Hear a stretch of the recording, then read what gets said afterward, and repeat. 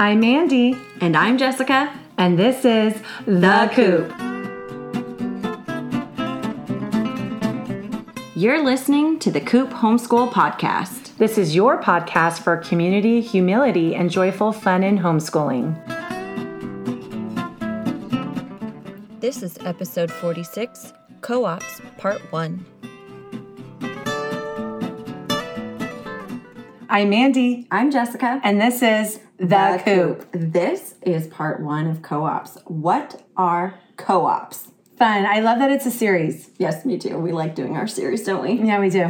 But before we dive in, let's get some scoop on the Coop. Mandy? Okay, so when this airs, this will be way past when it happens. Right. Because, we're planners. We do things way ahead of time. Yes. But we just had our Star Wars May the 4th be with you. Yes, that's right. And there's a whole blog about it that you can check out in our show notes and on our website.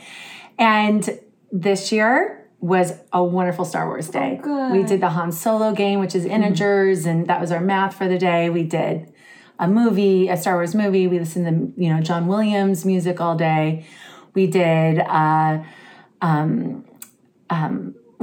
today we did another Star Wars day because it kicks off the space. Right. Today we made Jabba slime. Nice. We watched Solo. We played the Solo game. But then also we have this maker book, this Star Wars maker book. Yeah. And what we did was on the actual May the 4th be with you, we made these orbs. And I think in episode 1 or 2, they give these they exchange Padme and whoever exchange a peace orb. Ooh. So they tell you how to make it using a balloon with ice. Oh, yeah, I saw your pictures. And then you poke a little hole and you pour out the non-frozen water. You have to plan it for a 9-hour freeze time. Okay. And then you put in a bunch of glow sticks and it's so pretty. That's super rad. Yeah, so that was really fun. But I love this maker book. I feel like we're finally getting old enough where we can start doing these more complicated crafts. And it's not just me doing the whole thing. Right, them watching you do it. Yeah, and then the Jabba slime today, just the girls did, and they were really, they loved it. Super cool. They didn't like the recipe as much. It wasn't as, stretchy as other slime. But anyway, so it's just a really fun way to do space. They watched all the Mr. DeMeo videos today of all the, not all of them, but all the solar system planets. So, super awesome. Yeah, so that was really fun, and we're going to do a couple more days like that, and really get good use out of my Star Wars Mad Libs. Perfect. And we're almost done reading who was Neil Armstrong, the first, the first man to walk on the moon. Were they fascinated about that? Well, they were in the beginning, but the book isn't, most who was books are really interesting and fun. Yeah. But this is pretty dry because it's teaching about NASA, and I think they're just a little young for that. Or you have to be really actually interested in space. Yes, and it's talking about the Cold War and the Soviets and the cosmonauts. The race to the moon, yeah. Yeah, and so we just have 3 little small chapters left. But then, and also we did this really awesome book. It's called The Sky Above Me or something, and we'll put the link on the show notes. Yeah. It's amazing. We probably spent 45 minutes just on this picture book alone because it starts off in the city, and then you look up, and then you look at the city skyscrapers and the windows, and then you look up at the helicopter pad, and then you go, it's 6 miles up, and then it's another 12 miles up, and you go to each level of the atmosphere and whatever. Wow. And you go all the way into outer space, and the whole thing ends up folding out and is about 8 feet long. That's wild. It's really cool. Yeah. It's gorgeous art. And, painted and really, really, really pretty and fun to look at. And we only did one whole side of it. We have a whole nother side to do. That's super cool. Yeah. So it's and that was a lot of the learning, the content. Right. Awesome. Yeah. So there we go. All right. What about you? Well, tomorrow is going to be Sophia's first day of horseback riding. Oh, it's happening. It's happening. I know I hadn't told you yet. So I wanted to see your real response. But I took her to a horse riding ranch last week to check one out that came highly recommended to us. And if you follow the podcast or know me at all, you know this has been on her wish list for years. So now she tells everyone, finally, it's only been 5 years. So we have to work on controlling that a little bit. But yes, so I took her today to get riding boots because I didn't know she would start tomorrow. I got a text from the instructor today confirming that she could do Tuesdays and that tomorrow would be the day. So yeah, so we're looking forward to it. It's 5 minutes from my sister-in-law's house where we already are every Tuesday and Friday. And yeah, I think I just feel like she really, it'll be good for her, it'll be like equine therapy. I think that she just really, she's so funny. She's kismet with horses. She doesn't need the instant gratification. She doesn't need them to love her. Yeah. She's fine to work on that relationship. But I think that's because that's how she is. That's so cool. And I actually love that she's older because when you're younger, they can't really do that much with you. Right. And when I see older kids now, not older, but, around her age getting horseback riding lessons, I'm like, wow, they're already getting to do that. That took us like 5 months to get to do. Right. But that's because my kids were too young, really. Right. And so that's why we're actually going tomorrow, is I think to get her acclimated to this ranch and how to get her horse set up and to do all of that. And then I believe she'll be joining a group lesson that's already in place on Fridays. But she just wanted to get her all kind of acclimated to it. Awesome. Yeah. So that's very exciting. All right. So this is co-ops part 1. What are co-ops? What are they? Well, by definition, a cooperative, also known as a co-op, is an association of people that are united voluntarily to meet their goals. So you've heard of co-op grocery stores or co-op restaurants and these kinds of things. The farming co-ops and stuff. Yeah, and even REI is considered a co-op. What? You buy into it, so you can buy an REI membership, and essentially you have... Anyway, so a cooperative, while I'm not volunteering, the idea of it is that multiple people have a stake in it. And that is what drives them to meet their goals and drives it to meet the needs of the people involved. So when we're talking about homeschooling, we're talking about co-ops formed by parents or educators with the desire toward meeting a common goal, which is usually educating the children. Mm-hmm.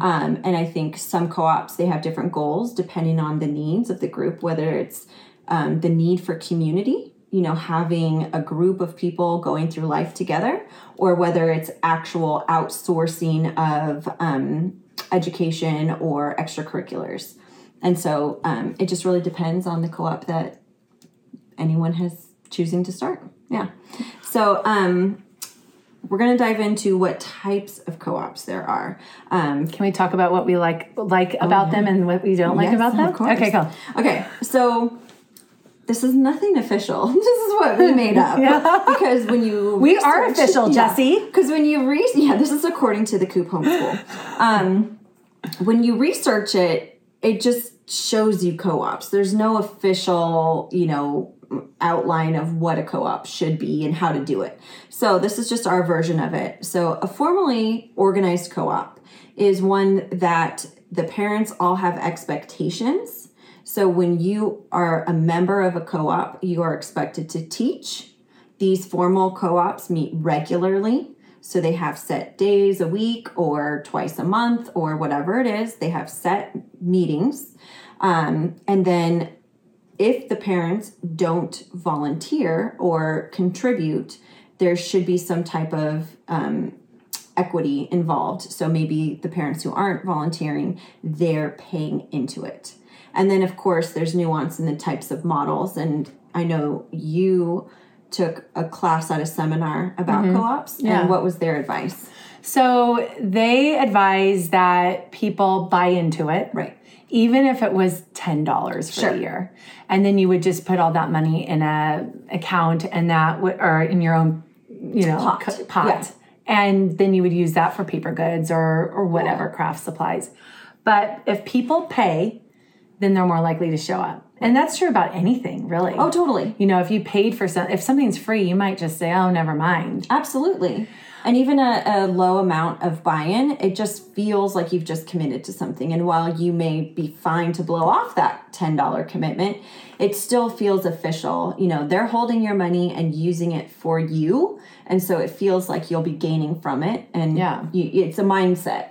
And then the other big nugget was learning together. Right. So not just the children are learning together, but the moms or whoever is the homeschool parent is learning together. So they're maybe doing a book together or reading an article, but something that they can discuss besides like their child. Right. It's something that unites them, that inspires them. Right. So you have a similar energy going towards the kids as you do the adults. You know, this idea of growing everybody together. Yeah. Yeah, I like that a lot. Yeah, and if they have friends there, if the moms have friends there, they're more likely to show up. And that's part of if they don't know each other, then doing the book club together, the moms, or the article, it does help you to know each other. And we've found that in our own, although not formal. Right. But, you know, just the more the moms are excited to see each other, right, the more likely we're going to show up. Exactly. So that's kind of formal co-ops in a nutshell. Most of the ones that I've seen are definitely very professionally run. You know, there's definitely commitments and expectations. And I think that's great. I mean, if you want something to work, there has to be some level of commitment by everybody involved, especially leadership, you know. And so if it's truly a cooperative, the idea is that all parents are leadership, but we all know that may not be everybody's strength. And so many co-ops are run by a number of parents and then other people buy in. And doesn't it seem like the formal co-ops more have like an ongoing curriculum that if you, like I'm just thinking of classical conversations, but then even one that my friend has, right, they're all doing the same science curriculum together, and that's their commonality. Right. I think it really depends on the goal. Again, a cooperative is about meeting a common goal. So there's some co-ops that only do more like extracurriculars or enrichment together. They do the craft, or they rotate between a craft, or they do more like science lab things that you don't do at home or in your own, you know, experiences. And so I think that's the fun part about co-ops, is that they can be extremely customizable to the needs of the people wanting to go in and do it. Yeah. But yeah, there's some that are very rigorous that require work at home before coming. So it becomes definitely like a school experience. Yeah. And sometimes it seems like a lot of those of just the people we know meet in the same place every week or whenever they meet. Right, which means they're probably renting a building. I know there are churches that rent out space to these co-ops, and so that's really helpful. But typically, that's a reason to have a monetary buy-in, is to cover the cost of renting a space. If your co-op gets to a certain size, it's not feasible to be hosted in homes or in public spaces. You know, once you get over 25 people in the same place, it's quite the gathering. Right. It's not very discreet. Right. Yeah. So that leads us to what we have termed the casual co-op. And this is what our own Coop group is. And we'll share more about how we formed ours in part 2. So we'll kind of keep the discussion about our own Coop group to a minimum, but just describing what this model would look like. So the casual co-op was, the formal co-op is too stressful. You know, I don't want the commitment of some of these things. I don't want to be one of only a couple of leaders with all the stress of making sure an entire school year is going to happen. Yeah. And I don't want the expectation of either having to go to everything or having to lead everything. That's too much. And I think we're also, both you and I, were very autonomous in what we teach our kids. Right. I might overlap, like you overlap in the body unit study, I overlap with the Waldock Way. Sure. But we still totally did it separately. Yeah. It wasn't any, I think we're just the people we've surrounded ourselves with too. Yeah. We're all autonomous, and we like doing it on our own terms, on our own schedule, in our own style. Right. It's possible, you know, that group will evolve and it'll change, and there will be an opportunity to do specific, you know, a biology lab. You know, that might be an entire semester or school year opportunity at some point, but that wouldn't be what the entire co-op is organized around. So it'd be more developmentally specific. So the casual co-op is a group of moms, usually moms, a group of families who've come together and they work together to make this fun community. So I would say a casual co-op is more centered around a community and an intimate group. And less about the rigor and the academics. Yeah. Right. And so it's more enrichment opportunities, field trips, fun adventures, the kinds of things that K through 6 really thrive on. And so that was, one of the reasons that we came up with our model, is just because the formal was too much. We didn't want to lead it, and we didn't exactly want to commit to be in one either. So what are you left with? So we're left with this idea that most people wouldn't consider a co-op, except that we have a group of people that meets regularly, which is pretty cool. And we're creating these wonderful bonding opportunities for our children and for each other as moms that will hopefully last for decades. Totally. And there's enough space and time in our co-op meetups that the kids can navigate social issues. They do hurt each other's feelings. Sure. They do laugh together. They do create together. They do explore. So there's enough there that I feel like even if we weren't to have anything organized, which of course I love having things organized, at least one activity, if we weren't, there's still so many wonderful things happening. Absolutely. And it's because we don't have the rigor in the academics. And without our Coop group, I would just have a few friends that also homeschool. I wouldn't necessarily have an actual group of people that I can talk to about homeschool curriculums as openly and as regularly. We see each other often and we check in, and so that's pretty cool. So. I think that's also important too. Like I do feel like the people, if you're only meeting once a month, let's say, and you miss 2 months in a row, and you're not doing independent play dates with people, then you have gone about 3 or 4 months without seeing people. Yeah. So you won't feel the community. Right. You won't feel that connection. And I wonder if the formal co-op is trying to make sure that doesn't happen by making you accountable. Right. What's kind of neat about the casual co-op is that all moms are present all the time. No one's babysitting other people's kids. So in formal co-ops, you're usually rotating. So then maybe the moms who aren't volunteering or teaching that particular day are bonding and being together. But normally, if you've got a drop-off opportunity, moms are out. That's true. That's my time. I get this one day every 2 weeks that I'm out, because then the next week I have to volunteer. So it just depends on the group and what the expectation is. Some formal co-ops, you might be volunteering every single week, but it's not as free-flowing as a casual co-op could be if designed that way. Right. While we have people rotating in our casual co-op of who's hosting, there's lots of time for connection, which was a goal of ours. Yeah. Yeah. So the beauty of cooperative learning is so much of what we've already said. It's just an opportunity to do things that you can't accomplish at home, especially, and I talked about this in our episode about homeschooling a single child, is I can't tally things up like votes unless I do it remotely. She doesn't have the opportunity to poll the people in her home and make something that represents very much at all. So doing that with our Coop group has been super valuable to us. So there's just this beautiful opportunity of cooperative learning that I think is really valuable. Just seeing how they painted their pots are so different when we did the flower potting, Right. Of course, I don't know if it was dark when you got here, but all of theirs died. But I think it could have survived if it wasn't sitting in direct sun, not getting water. Ours weren't sitting in direct sun.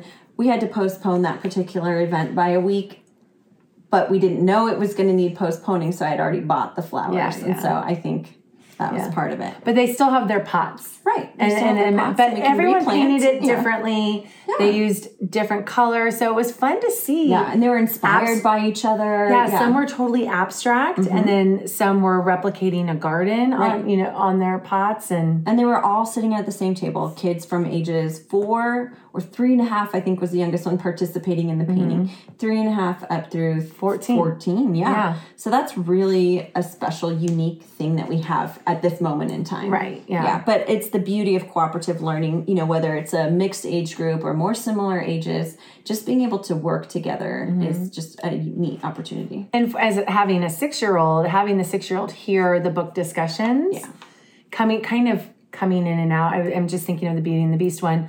Beauty and the Beast. Black Beauty. Oh, right. Yes. The Black Beauty one, you were leading it, and probably the 7-8-year-olds and up were standing there doing the discussion with the geese in the background. And then anyone under age 8 or 7 were running around looking at the geese and stuff. And so my 6-year-old, she came in and out of the conversation, but she was still hearing it. She was seeing, okay, this is what is expected as you get older, this discussion. And I think she even answered 1 or 2 questions or raised her hand. And she likes talking to me. Yeah. And that was, and that was good enough. Like she got to see what that was going to look like. So the one room schoolhouse is really highlighted in that situation when you have all those ages of those looking forward and then those older ones looking out for the youngers. Yeah, absolutely. Now, we do have a note of caution from an expert. Susan Wise Bauer, who's an educator, writer, historian, homeschooled child, and homeschool parent who now has adult children. She gives us note of caution on her website about co-ops because she was heavily involved in them as a child. Her mom had her in co-ops. And she believes a lot of parents feel pressure to join a co-op. If you homeschool, then you've got to join a co-op. And I think that probably depends on where you live.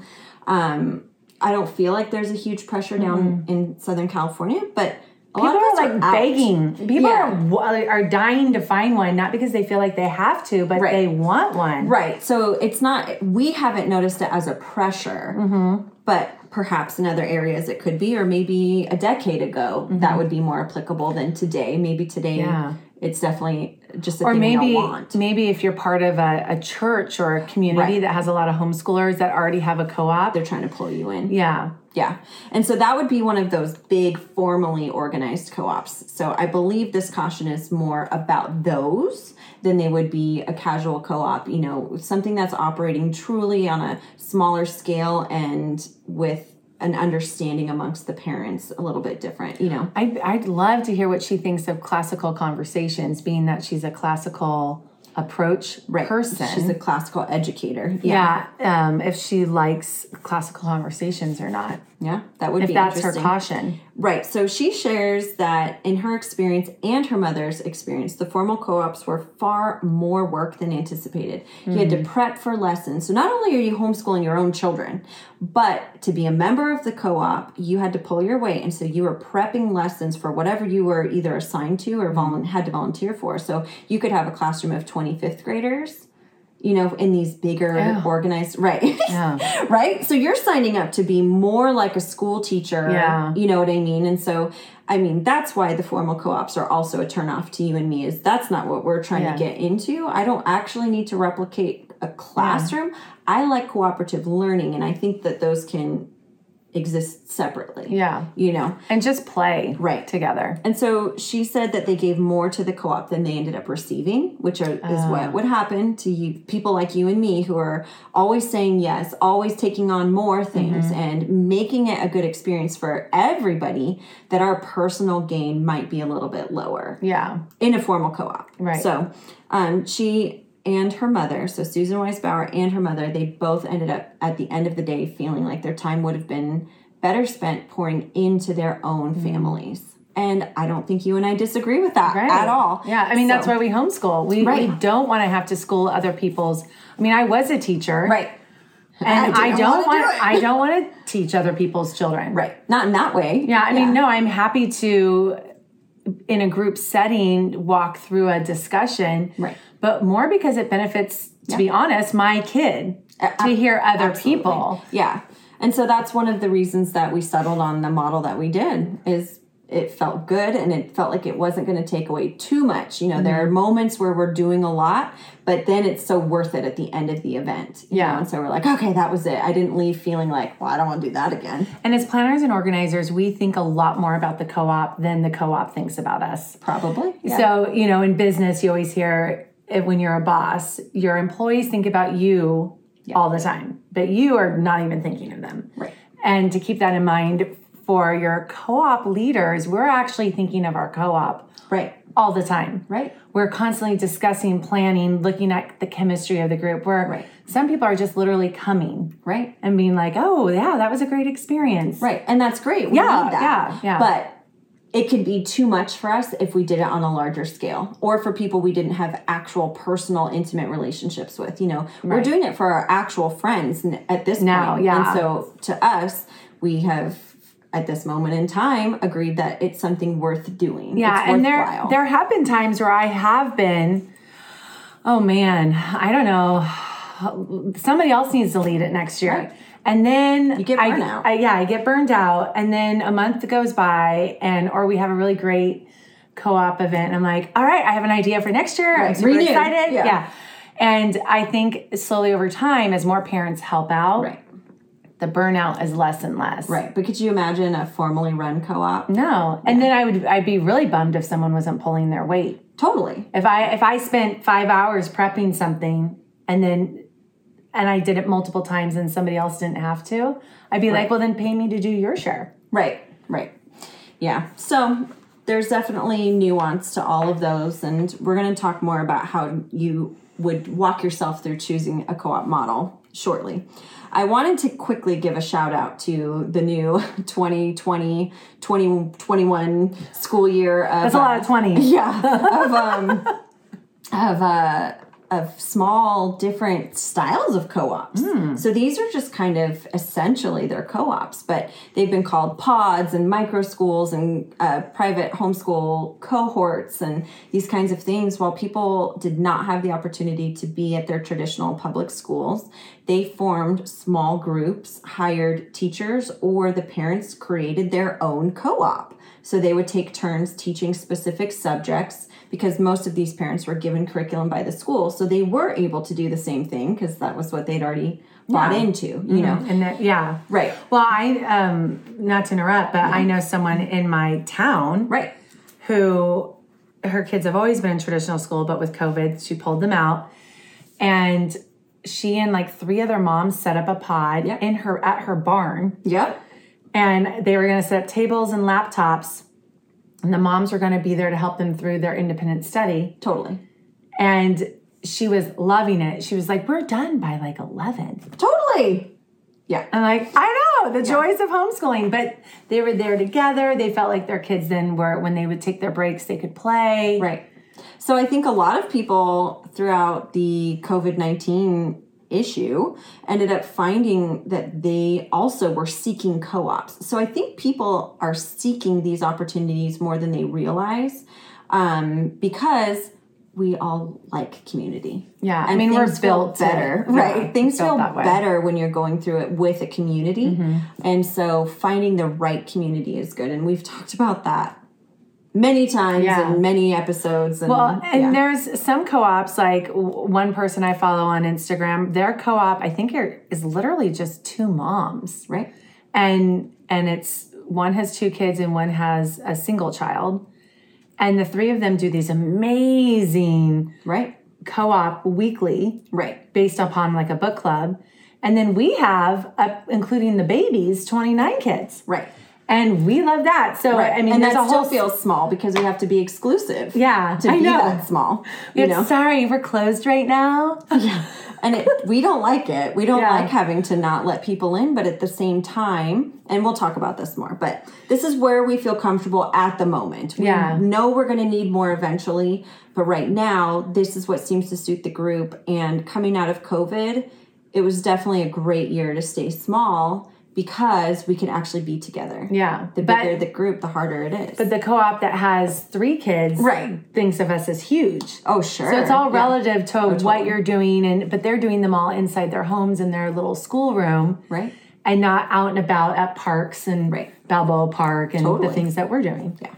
So if you're looking for a co-op, you have to ask yourself, how do you choose? And so these are the things that you need to look for.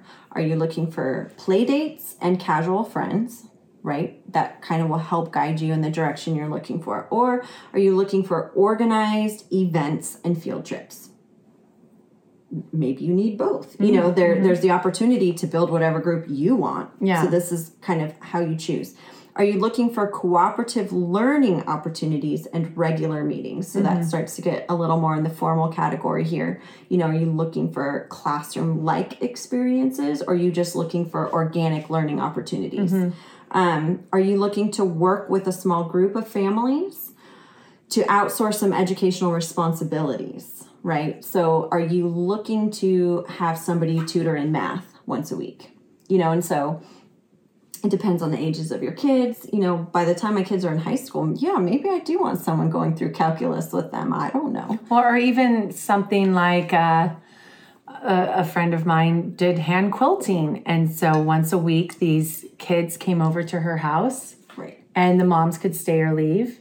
And they and for 10 months, they ended up all creating a quilt together. Super rad. Yeah. Yeah. And so that would be their little co-op, even though it was formed differently. It was through a class. Right. Exactly. But it was just in someone's home. Right. And those kids probably bonded. And so it just depends, you know. If you're looking for community, then you probably want to join a co-op that is more hands-on with all the parents, you know. But if you're just looking for cooperative learning for your kids, then a formal co-op where you're either buying in and just sending them to it, that might be enough. Yeah. There's those ones on Facebook that people are saying, I want a nature group. Who wants a nature group? I'd love to know what those are doing. Or if they're doing... like it's a hike once a week, or if it's a Charlotte Mason curriculum that they're going through. It could either be the Charlotte Mason, it's the, what is it, the one our friend uses, the Nature with Children one? Oh, Exploring Nature with Children. No, is that directly from Charlotte Mason, or is that just... It is just inspired by. Okay. And then there's the Wild and Free communities, because now they're helping people start their own Wild and Free communities. Oh. So I know a friend of mine in... up north, she has a Wild and Free group that she created. So it's essentially a co-op, but they're following more of the Wild and Free model. Oh, cool. Yeah. So if you're not familiar with Wild and Free is a lifestyle, or like a homeschool philosophy. Well, I know they have a craft book because it's super cool. Right. Everything they do is really beautiful. Yeah. They have conference that they do. So they have their Wild and Free conference. Oh, they have a whole conference site in some... farm location. State. Yeah, where you can go. Because I was looking it up for us to go to, but I was like, oh, that's a plane flight. Yeah, it's really awesome. I love their philosophy, but it's not one that I'm 100% bought into, you know, and can do away with it. We're too eclectic. Oh, yeah. We want a little bit of everything. We like everything. Yeah, so I'm not 100% bought into it, but they're an amazing resource. And then Wild and Free is a book written by Ainsley Arment. So we'll link that in show notes for you as well, in case it piques your fancy here. And then the next big thing is, how do you find an already existing group? And let me tell you, Facebook is just the place. It is. Between the Facebook homeschool groups that you can ask in, you ask. Yeah, you can look for ones in your county. Yep. In your city. Right. By interest, by age group. Just ask. It's constantly being asked on the Facebook homeschool pages, you know, I'm looking for something, and people are answering in the hundreds, you know, so it's really cool that people are so interested in spreading the word and helping build community with one another. Yeah. It's really a neat place to be. And then I feel like homeschool moms feel like they have so much to give in ideas and advice and direction. And there's such a wealth of knowledge that Facebook does give them that opportunity to share with, you know, these rookies or newbies or whatever people you want to call them. Trying a new approach. 100%. You know? Yeah, I think that it's very opportunistic. You know, there's just so much ability to find what you're looking for because you'll be adopted right in. Yeah, and for those who don't do social media, that would be a little tougher. But I mean, you could even just join for 5 minutes and find your group that way sure. and then move on. Yeah. The other way would be to be searching through a community you're already a part of. So if you are a member of a church, that's a great opportunity. Ask the church. Ask other homeschoolers. You could ask the children's director, actually. A lot of times sure. the children's director or youth ministry director knows certain families are homeschooling and then can direct you to them. Right. Classical Conversations, if you like the classical academic model, Classical Conversations, you can buy into their curriculum, and then you have that already formally organized meeting going on. But that's definitely a curriculum buy-in. So if you want to be a member, you have to have your kids following that curriculum. Otherwise, the time together is not fruitful. And if you go to a homeschool conference, you can actually go to the Classical Conversations. They always have a booth there. Oh, totally. And you can leave through the curriculum. You can talk to them about it and find out more about it and how it is before you actually buy in and dive in. Totally. And then on our Homeschool Hub page, I actually have a link to different homeschool organizations within each state. So within those homeschool organization websites, they'll be able to refer you out to different co-ops. So they'll let you know what co-ops are in your county or in your local area. And so then you can reach out to those co-ops and see if they're taking new members. Yeah. Yeah. And then how do you create a group? That one is super fun. I mean, one of the biggest things is to define what you're looking for. So did you ask yourself those questions? You know, are you looking for something formal or casual? Do you want play dates or do you want academics? You know, and then find other people. And how regular. Right, and how regular do you want the meetings? And then find people who want to do the same thing. So define what you're looking for, a community, co-op, microschool. Reach out to your network in search of people who want to commit to the same thing. Elect a leader or two to ensure there's an organization to it. Oh, yeah, you definitely need a leader. And here's some more tidbits from that class that I was at. It's helpful if you have more than one leader. Yes. Otherwise, you will feel alone, and people will almost feel like you're dictating to them. Right. Whereas if there's 2 or 3, you can definitely, you have a mini community within that community. Right. And did they suggest the optimal number was 3? Yeah, because then you have a tiebreaker. Right. I remember you saying that. Yeah. So that's very interesting. You know, you want the leadership, and ideally you would still have very involved parents coming into the group as well. And then over time, other leaders will rise up, you know, so hopefully the tides change with the changes of the group, and it's not one person running it the whole time. And different people can have different roles too. Yeah. Yeah. So, and then plan events. Make things happen. Somebody has to be a doer in your group. And so you got to just get things going. Even if they're not successful things, it helps you know what to do differently next time. Oh, yeah, totally. Yeah. I mean, I think we've been experimenting every year for the past 3 or 4 years. Yeah. So it's just a great opportunity to create a very customized community. You know, we have a greater community that we're a part of individually, but then having this co-op community, it's just been such a blessing to us. It is, yeah. And so that is what we're going to share in part 2. In our next podcast episode, we're going to share all about our casual co-op, our Coop group. So let's jump into our segment, the Coop Q&A. Today's question is, how many days a week do you do schoolwork? Ooh, how many days a week do I do schoolwork? So I'm going to define schoolwork as textbooks or assigned work. Right. Or like my dailies or non-organic learning. Yeah, non-organic learning. I typically would say 2 days a week, maybe 3 if I'm like pushing. We have a unit study and we're going to do it. Yeah. And you know, this week today was Star Wars Day. This is a Monday. Tomorrow we're going to do some Star Wars Day, and they have a enrichment thing for an hour online. And then Wednesday we'll probably do. Oh, and they have some standardized testing again they have to do. So, so they'll probably do that. And then totally doing schoolwork all week. Yeah, usually Thursday and Fridays though. Thursdays there's not much at all, and then Fridays we probably usually fit in some things. Yeah. So probably 2 to 3 days on average, and then every once in a while maybe. Yeah. And that's not even a day; it's a couple hours. Right. Yeah. I'm totally that person that says, "Why are you calling it schoolwork?" Yeah. Can you just say like educational opportunities? Because we do that 7 days a week. Yeah, exactly. We do. But that's the pretentious answer that I won't give you.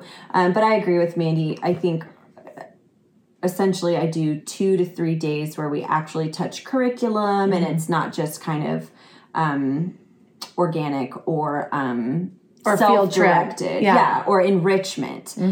Because I think our Thursdays are quite enriching. They take a music lesson together, they write songs together, and they edit movies or whatever. They're writing books right now and having each other read it. So I think that that's really neat. And I would definitely say that that's all educational, but it's not assigned schoolwork. Yeah. My daughter actually said, did you read your daughter's book? And I said, well, she didn't ask me to read it, so I'm not going to. Yeah. It's for you. And she said, it's really good. Oh, that's so cute. Yeah. So she really wanted me that's really sweet. to read it. And I just thought, she was really excited about her friend's book, That's cute. Yeah. Okay, well, we'll have to get them having a conversation about that. Yeah. Okay, so we want to answer your questions. So if you have a question, you can head over to the podcast page on our website, thecoophomeschool.com, and fill out the contact page, or you can email us, mamahens@thecoophomeschool.com. All right. Well, thanks for sharing what a co-op is. Thanks for listening. We love your support. Be sure to subscribe to our podcast, leave a rating and review to let us know how we're doing, and share our podcast with your friends who need a little community, humility, and joyful fun in homeschooling.